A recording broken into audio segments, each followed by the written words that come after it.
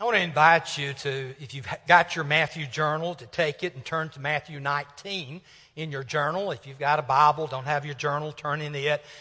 Some of you have hardback Bibles, some of you have electronic Bibles. I want to encourage you to turn to Matthew 19. I decided with it being the 4th of July and we might have a lot of guests not to have a quiz today. So there is no quiz. I don't know about you, but that always made my day when I was in college. I mean, no quiz day, but no quiz today. I also want to take advantage of the time that we have to explore today what is, I think without a doubt, the two most challenging issues facing Christians 2,000 years ago and facing us today. We are in Matthew chapter 19, and Matthew 19 begins by really closing out chapter 18 that we looked at 2 weeks ago. Now, when Jesus had finished these sayings, looking back to the text that had to do with reconciliation. You know, who's greatest in the kingdom? It's the one who serves, the one who's like a child, the one who starts life over, seeking the kingdom of God. How do you reconcile with a brother? Well, you go to him. You take others if you have to. You tell it to the church. I mean, whatever you need to do, you need to reconcile. And how often do you forgive your brother? 7 times? No, 77 times. In other words, you forgive him as many times as you need. And so that's what he's talking about in the opening of chapter 19. Really belongs with chapter 18. He then describes how that he goes down to Judea, across the Jordan, and there great crowds are coming and he's healing them. He then turns to two subjects that are, as I mentioned a few moments ago, probably the most difficult subjects, biggest challenges facing us today as it faced Jesus' followers 2,000 years ago. And both of them begin with the letter M, marriage and money. And you may be thinking, I don't know why those are the two biggest challenges. You think about America today. I mean, one of the biggest battles going on in America today is what is marriage? Who should we love?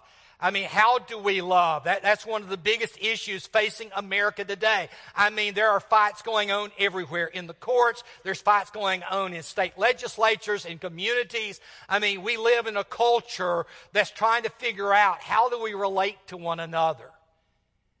And then the other issue is money. I mean, you think about just how much God has blessed America. I mean, here's the 4th of July, and God has blessed our generation, our country, more than any generation or nation perhaps before us. I mean, when I think about the blessings that June and I have compared to what my parents had, compared to what my grandparents had, I mean, it's just mind-blowing.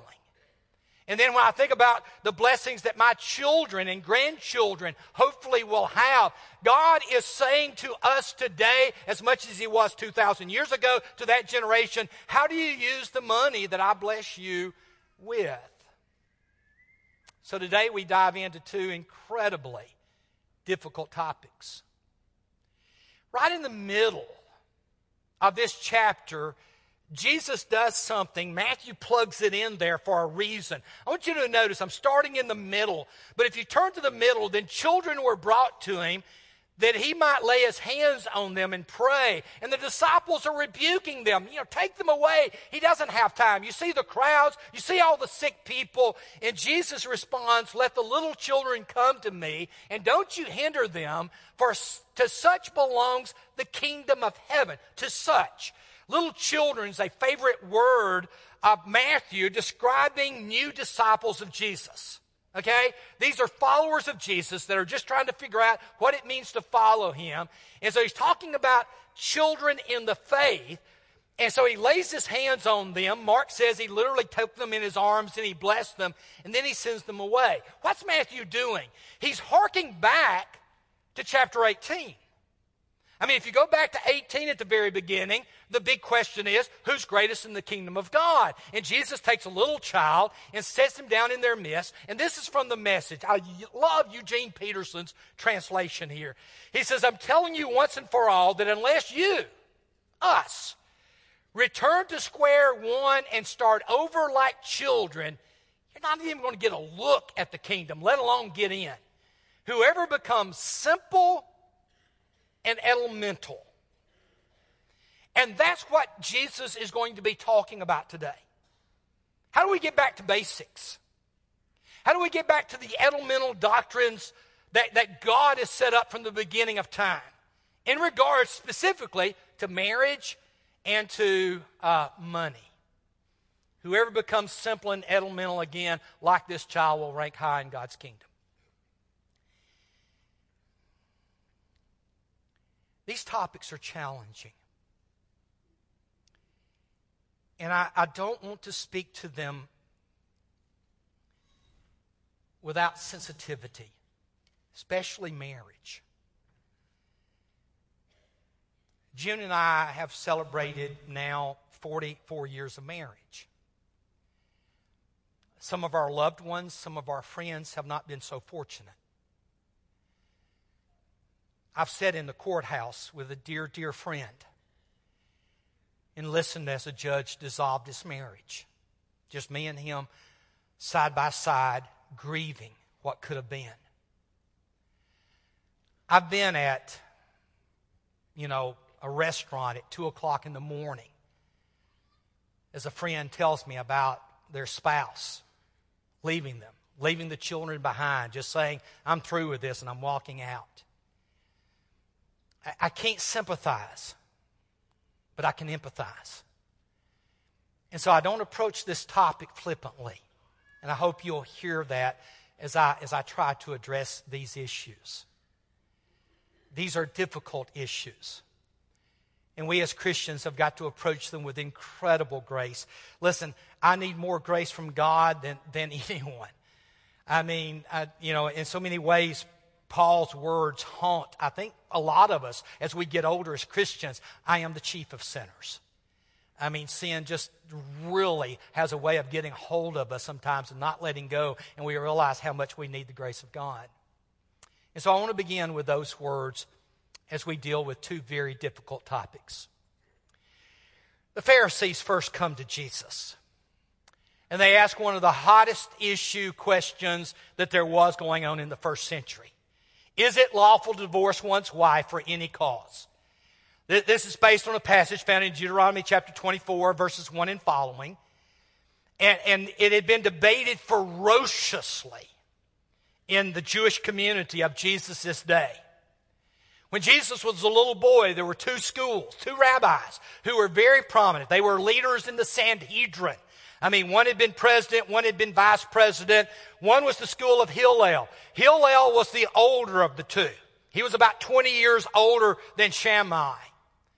But Hillel had developed this school, this following of rabbis who thought they thought he was it. Hillel would eventually be the grandfather of a man by the name of Gamaliel. Perhaps you remember Gamaliel because he just so happened to be the teacher of a guy named the Apostle Paul. And so the house of Hillel was this important rabbi school in the first century. And as Jesus was a little boy, it was being debated in all the synagogues throughout Israel. The other was the school of Shammai. Shammai was 20 years younger than Hillel, but he was the opposite of Hillel. Hillel was the modern day liberal. Shammai was the modern day conservative. They looked at biblical issues very differently. The majority sided with Hillel. I mean, the majority of people are like, we're on his side. But the more conservative, and especially the very passionate zealots, they were on the side of Shammai. And so here's the battle going. And when it came to the subject of marriage, it was a very simple issue. The school of Hillel went back to Deuteronomy chapter 24 and basically said this. A man, by the way, among the Jews, only men could divorce. Women, ladies, you couldn't divorce. Greeks and Romans allowed it. Jews did not. And so Hillel basically said this. A man can divorce his wife for any reason. He even goes so far as to say if she burns the biscuits, send her away. Write her a certificate of divorce and send her out. I mean, just burning. In fact, he went so far as to say, if you see someone prettier than your wife, send her away and marry that woman. And so you had some Pharisees who, they lined up on that side. I mean, you can divorce for any and every cause. Shammai, on the other side, said, no. The text says if you find something unclean in her, and that has to do with sexual immorality, perhaps adultery, but not for any and every cause. And so these Pharisees come to Jesus trying to suck him into a debate that is as common today as it was 2,000 years ago. Still debated today, just as much as it was 2,000 years ago. And so when Jesus answers it, he shocks the daylights out of everyone, including his apostles. He begins by saying this, have you not read that he who created them from the beginning? The first thing Jesus does in addressing the issue of marriage and divorce in particular is saying you got to get back beyond Moses. You got to get back beyond Hillel. You got to get back beyond Shammai. You got to get back beyond Moses himself. You got to go back to the beginning. And so he says, let's go back to Genesis. And let's look at what God said. And by the way, this is what Jesus does on everything. I mean, he's constantly saying, listen, you need to go back to the way God intended it to be in the beginning. And so he sends them back. And notice what he says. Have you not read that he who created them from the beginning, first of all, made them male and female? Genesis chapter 1, verse 27. And so he begins by saying God had a created order, male and female. Now, y'all see this, we see this being debated today all over the place. I mean, basically the question is your biological sex the same as your gender sex? And if not, then how do you reconcile the two? And so you have people today who, they say, I'm neither male nor female. I'm asexual. You have people who say, well, I'm both male and female. I'm bisexual. And then you have people say, well, I'm physically male, but gender-wise I'm female, or the reverse of that, and so I'm either going to live as the other or transition as them. And we see this battle taking place all across our country. And it's a tough battle. And at the end of the day, we have got to say to, especially our young people, you got one of two choices. You can either believe TikTok, and I'm being serious as a heart attack, or you can believe the Bible. You got to believe something. You got to lay down a foundation somewhere. And I'm not trying to be ugly. I'm not trying to be insensitive. I'm simply saying Jesus, when he was asked about it, said, go back and drill down to Genesis chapter 1 and lay the foundation right there. And he said God created them male and female. That was his design. Oftentimes you'll see people holding up a sign, God made me this way. And that's true if God made you male and female, not if you start distorting those two. And so, now, again, for people who struggle with that, and the fall affected sexuality just like it did everything else, that can be incredibly painful. And I don't intend for a moment to say I understand that pain. I'm just simply saying that in order to understand how we address it, we've got to go back to where Jesus went.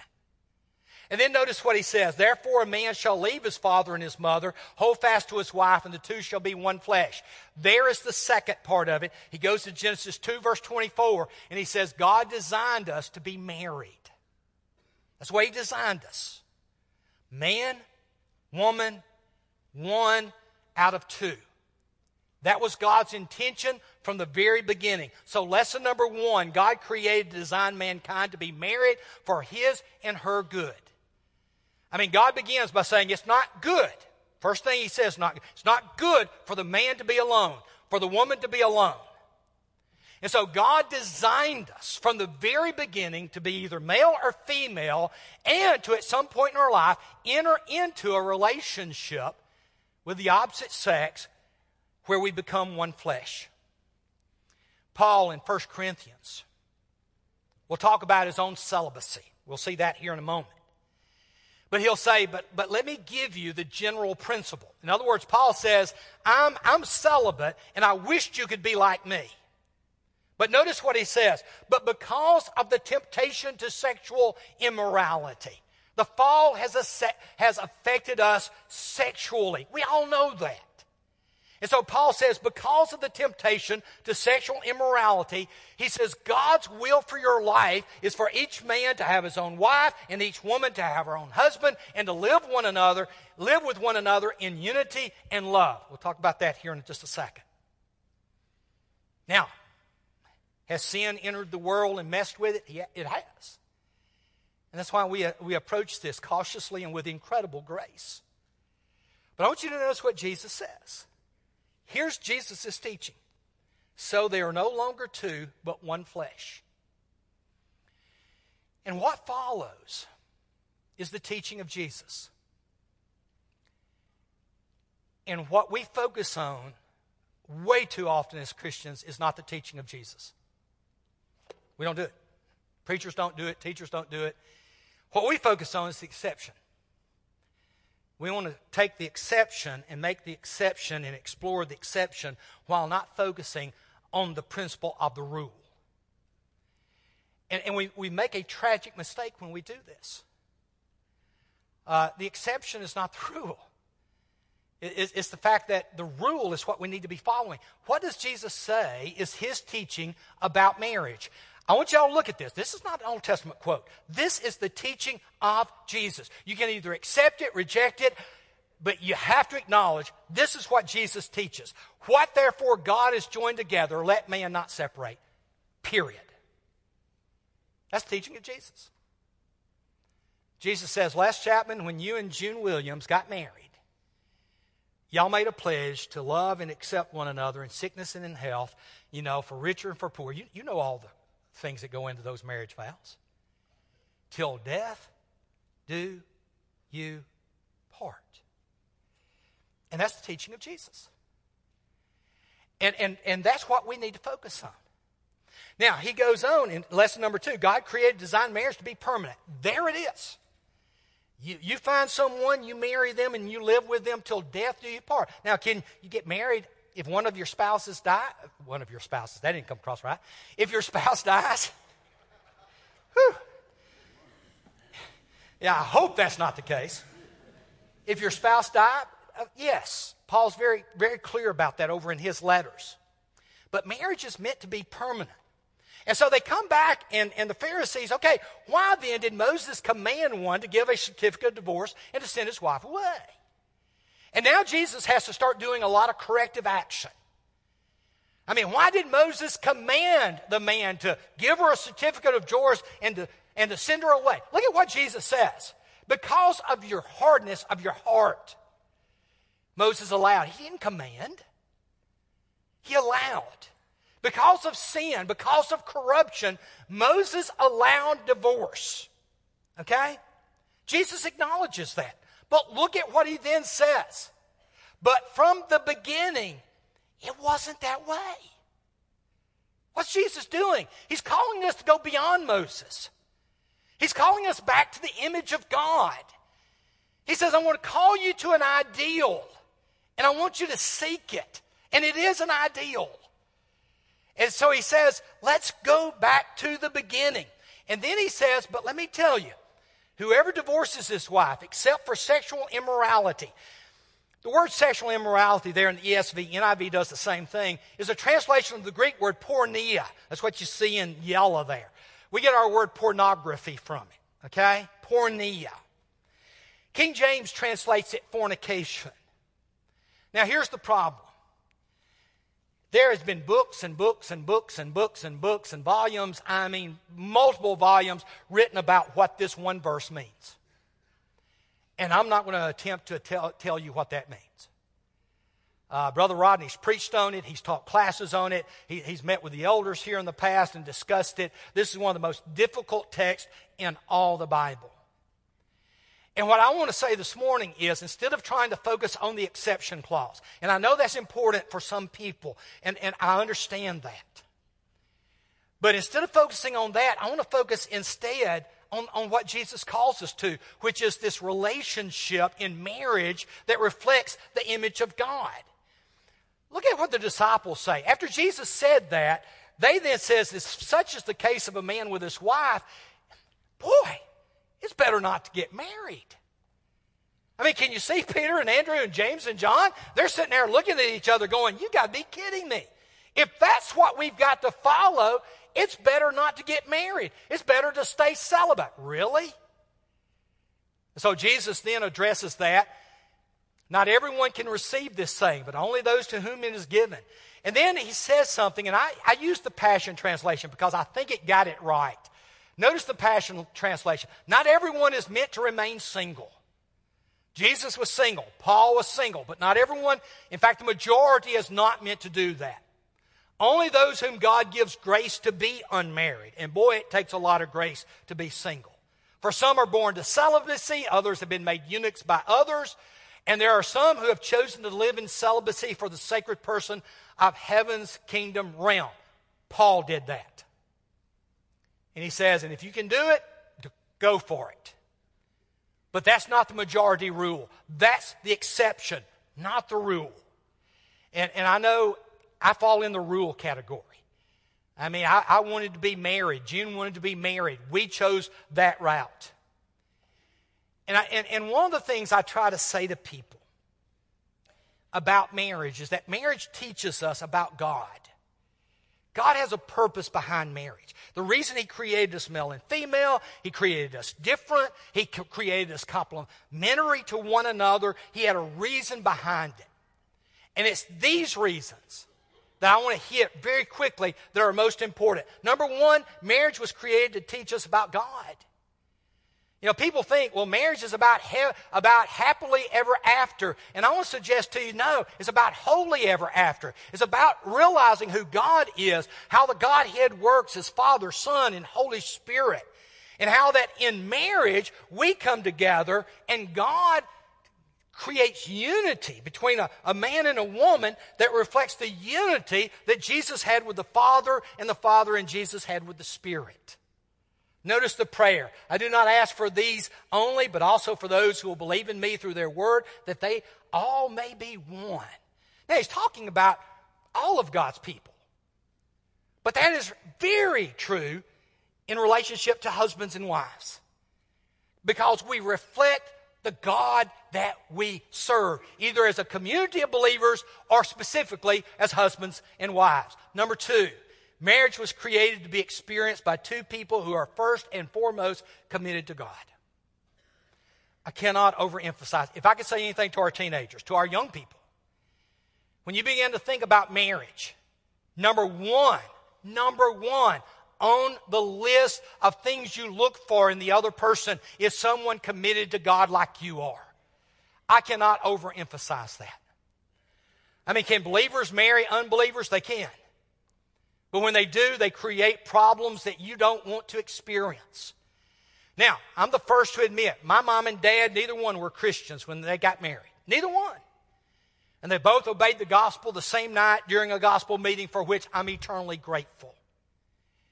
But when I began to look for someone to marry, I wanted someone that had the same values I had, believed in God like I did. In fact, I wanted someone that wanted to be a preacher's wife. And so when June said to me, I've always wanted to be a preacher's wife, I said, that's it, I'm not looking anymore. Whew, because there's not many fall in that category. And I'm serious as a heart attack. Ask June. She always wanted to be a preacher's wife. Find someone who's committed to God as much as you are. Do not be unequally yoked with unbelievers, Paul said. And you say, well, does that apply to marriage? If it applies anywhere, it applies to marriage. I mean, how in the world do you want to build a relationship that's about spirituality, it's about God, and you marry someone who's not a believer? Now, what do you do when you marry someone who's already there? You prepare and educate yourself so that you can be the best husband and wife that you can be in the state you're in. I grew up when there was no premarital counseling. And boy, let me tell you, we've got, between Brian Shepard and John Micah and others, we've got some great people who can help folks who are getting married. I mean, June and I, we took a marriage class at Freed. That was the best that we got. And to say that we were unprepared is an understatement. Now, can you ever be as prepared at 20 years old as you are when you're 60 years old? No. I realize that with life comes experiences that are far better than, head knowledge. But boy, you got to begin with the head knowledge. And so prepare yourself. And if I would say to young people, don't dare get married without going through premarital counseling. What tears me up is that a couple will spend $50,000 on a wedding and they won't spend a dime preparing for their marriage. Brothers and sisters, that makes no sense. Zero, zilch, nada. I mean, we have got to get serious. We're going to live with this person for the rest of our lives, and we're not going to prepare for how you navigate those waters. Talk to Brian Shepherd. Boy, he can help you out on that. It's never too late to begin modeling a godly life for your spouse. If you're in a marriage where your spouse is not a believer, Peter says, let me tell you. And he talks about wives because they're in the most difficult situation in his day. He says, be subject to your own husbands so that even if some do not obey the word, they're not believers, they may be won without a word. How? By looking at the character of the person you are, the respect and the purity you live by. Jesus calls us to be different from the world, and that difference can draw those loved ones to Christ without us even having to say a word. And so we need to live in a way that reflects Jesus in our lives. And then in the last half, Matthew turns to the other M, money. And he tells a second story. This time, it's a ruler, may have been a Pharisee, we don't know for sure. And behold, a man came up to him saying, Teacher, what good deed must I do to have eternal life? We know the story. We call it the story of the rich young ruler. He's a young man who very likely has inherited his wealth. He may have grown up in a wealthy family. He's already gotten to the point of being a ruler. A ruler here refers to someone who is over a synagogue. In other words, they're kind of like the preacher in the local church. And so here's a young man who God has blessed with wealth. He's still young. He's already attained a spiritual role in his community. And he comes to Jesus with this question. And Jesus responds by saying, why do you ask me about what is good? There's only one who is good. In other words, you're a synagogue ruler. You know that the only one good is God. Okay, why don't you ask me about that? But then he says to him, if you want to enter into life, real simple. Keep the commandments. Ecclesiastes 12 verse 13, Solomon at the end of his life reflecting on the mistakes he had made. The entire book of Ecclesiastes is about that. Says, now here's the conclusion to the whole matter. Fear God. Keep his commandments.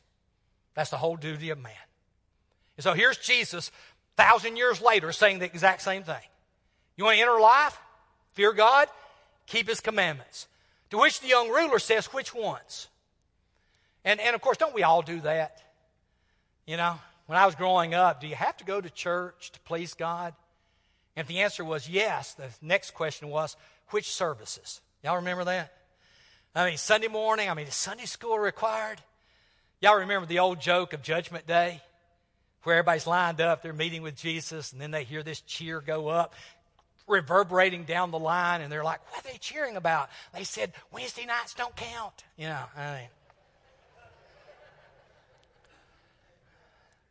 don't we do that? Which ones? In the Old Testament, the Jews in the first century said there's 613 laws. And I'm sure for even this young ruler, he's like, I can't check that many boxes. So which ones? Jesus already knows the problem. But I think he plays along with him because he wants to teach him a lesson. He says, okay, just do the 10 commandments. Don't murder, don't commit adultery, don't steal, don't bear false witness. 4 of the 10 commandments. Honor your father and mother. 5th of the 10 commandments. Love your neighbor as yourself. Leviticus 19:18. One that the Jews didn't teach. They said, love your neighbor, hate your enemy. Jesus is like, no. You love your neighbor and you'll love your enemy as well. But he says, you do that and you'll have life. And he fires right back. All these I've kept. What do I still lack? And you know what? I think he was serious. I think you look at that and you said, can you really keep all those commandments? Because I want you to notice what Mark says. Jesus looking at him after he said that loved him. Jesus loved him. He's like, you've got so many things in the right place. But Jesus knew there was still one thing that was in the way of it. And so he says, if you would be perfect, something that Matthew says a lot. I mean, you go over into the Sermon on the Mount, Matthew chapter 5, verse 48. Be perfect, therefore, as your heavenly Father is perfect.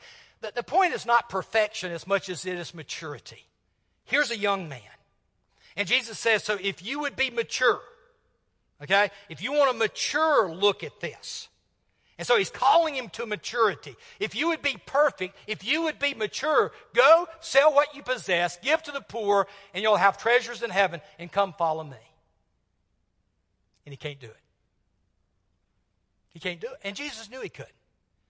Jesus loves so much about this guy, but he knows that he's got one problem, and that is he's got all of this money, and this money is where God is supposed to be. And so Jesus challenges him, sell it all, give it to the poor, come follow me. And his belief was, I can keep the rules, yes, but rule keeping is never a substitute for a personal relationship with Jesus. Wasn't then, and it's not today. Folks, we can keep rules. I mean, we can check off boxes. But at the end of the day, the question is, what's your relationship with Jesus? Are you following him? And if you are, you know you're being challenged every day. Because following Jesus is the hardest thing you'll ever do. And at the same time, the easiest thing you'll ever do. Because he's the one who can give you life. When the young man heard this, he went away sorrowful, for he had great possessions. I mean, he couldn't do it. And the apostles fired right back. I mean, Jesus said, boy, I say to you, only with difficulty will a rich man enter the kingdom of heaven. In fact, it's easier for a camel to go through the eye of a needle than for a rich person to enter the kingdom of heaven. You remember the apostles' response to the marriage? It's best not to get married. Well, here's their response to Jesus' teaching. Who then can be saved? I mean, they're like, Lord, you're putting out impossible requirements of us. And Jesus responded by saying, with man, this is impossible. With God, all things are possible. You see, the problem with money, and this needs to be heard by every one of us in here, is that money becomes, and Jesus knew this, it becomes that idol that takes the top place in our life, that rules everything else that we do. Jesus said, no man can serve two masters. And then he says, you've either got to choose God or money. Of all the things he could have chosen, he chose money. And he says, but God can do it. In Luke's gospel, he immediately gives the example of Zacchaeus, another rich man. Right after the rich young ruler who turns and walks away, a tax collector responds to Jesus this way. Behold, Lord, the half of my goods I give to the poor. The half. I want you to think about it. If you went home right now and did an inventory of everything you had, could you take half of it and give to the poor? Now you say, you think that's what Jesus is teaching? I'm simply believing that Jesus is teaching what are you doing with what God has blessed you with? And with Zacchaeus, he immediately said, listen, if I've defrauded, I'm going to pay them back fourfold. I'm going to make it right. And Jesus said of him, today salvation has come to this house. But many who are first will be last, and last first. Haunting statement. And so, this week as we go, number one, prepare for next week, Matthew 20. Number two, if you're married, pray for your spouse in your marriage. Do it. June and I pray every day, and let me tell you, June begins her prayers for praying for me. This morning we got up, we had grandkids at the house, our kids were there, and yet June and I went back in the back, and she prayed for me this morning that God would speak through me. I appreciate that so very much. Listen, when you start praying for one another, and you share that with one another, you'll be challenged to live better lives. Number three, if you know of someone experiencing marriage difficulty, pray for them. And most of us do. Some that are absolutely heartbreaking. Be intercessors. Step in and pray, and do more than pray. Offer help to them. And then number four, ask yourself a serious question. Are you using God's blessing to advance His kingdom? I think a lot of people are going to be judged on the day of judgment based on their wills the day they died. I mean, God has blessed us beyond every generation before us. we can take the gospel to the world. It's not that we lack the resources. It's that we lack the will to do it. And God's going to hold us accountable for that. If you need to respond today, we've got shepherds who will be going to the side walls here. There'll be shepherds in the back there, also upstairs. Just seek out one of our elders. They've got little name badges that say elders. Seek out them. Some of their wives are with them. Whatever you have need, if you'll share it with them. If you'd like to be baptized, they'll arrange it. If you need prayers, they'll pray with you and for you right there. You can do that right now as we stand and sing.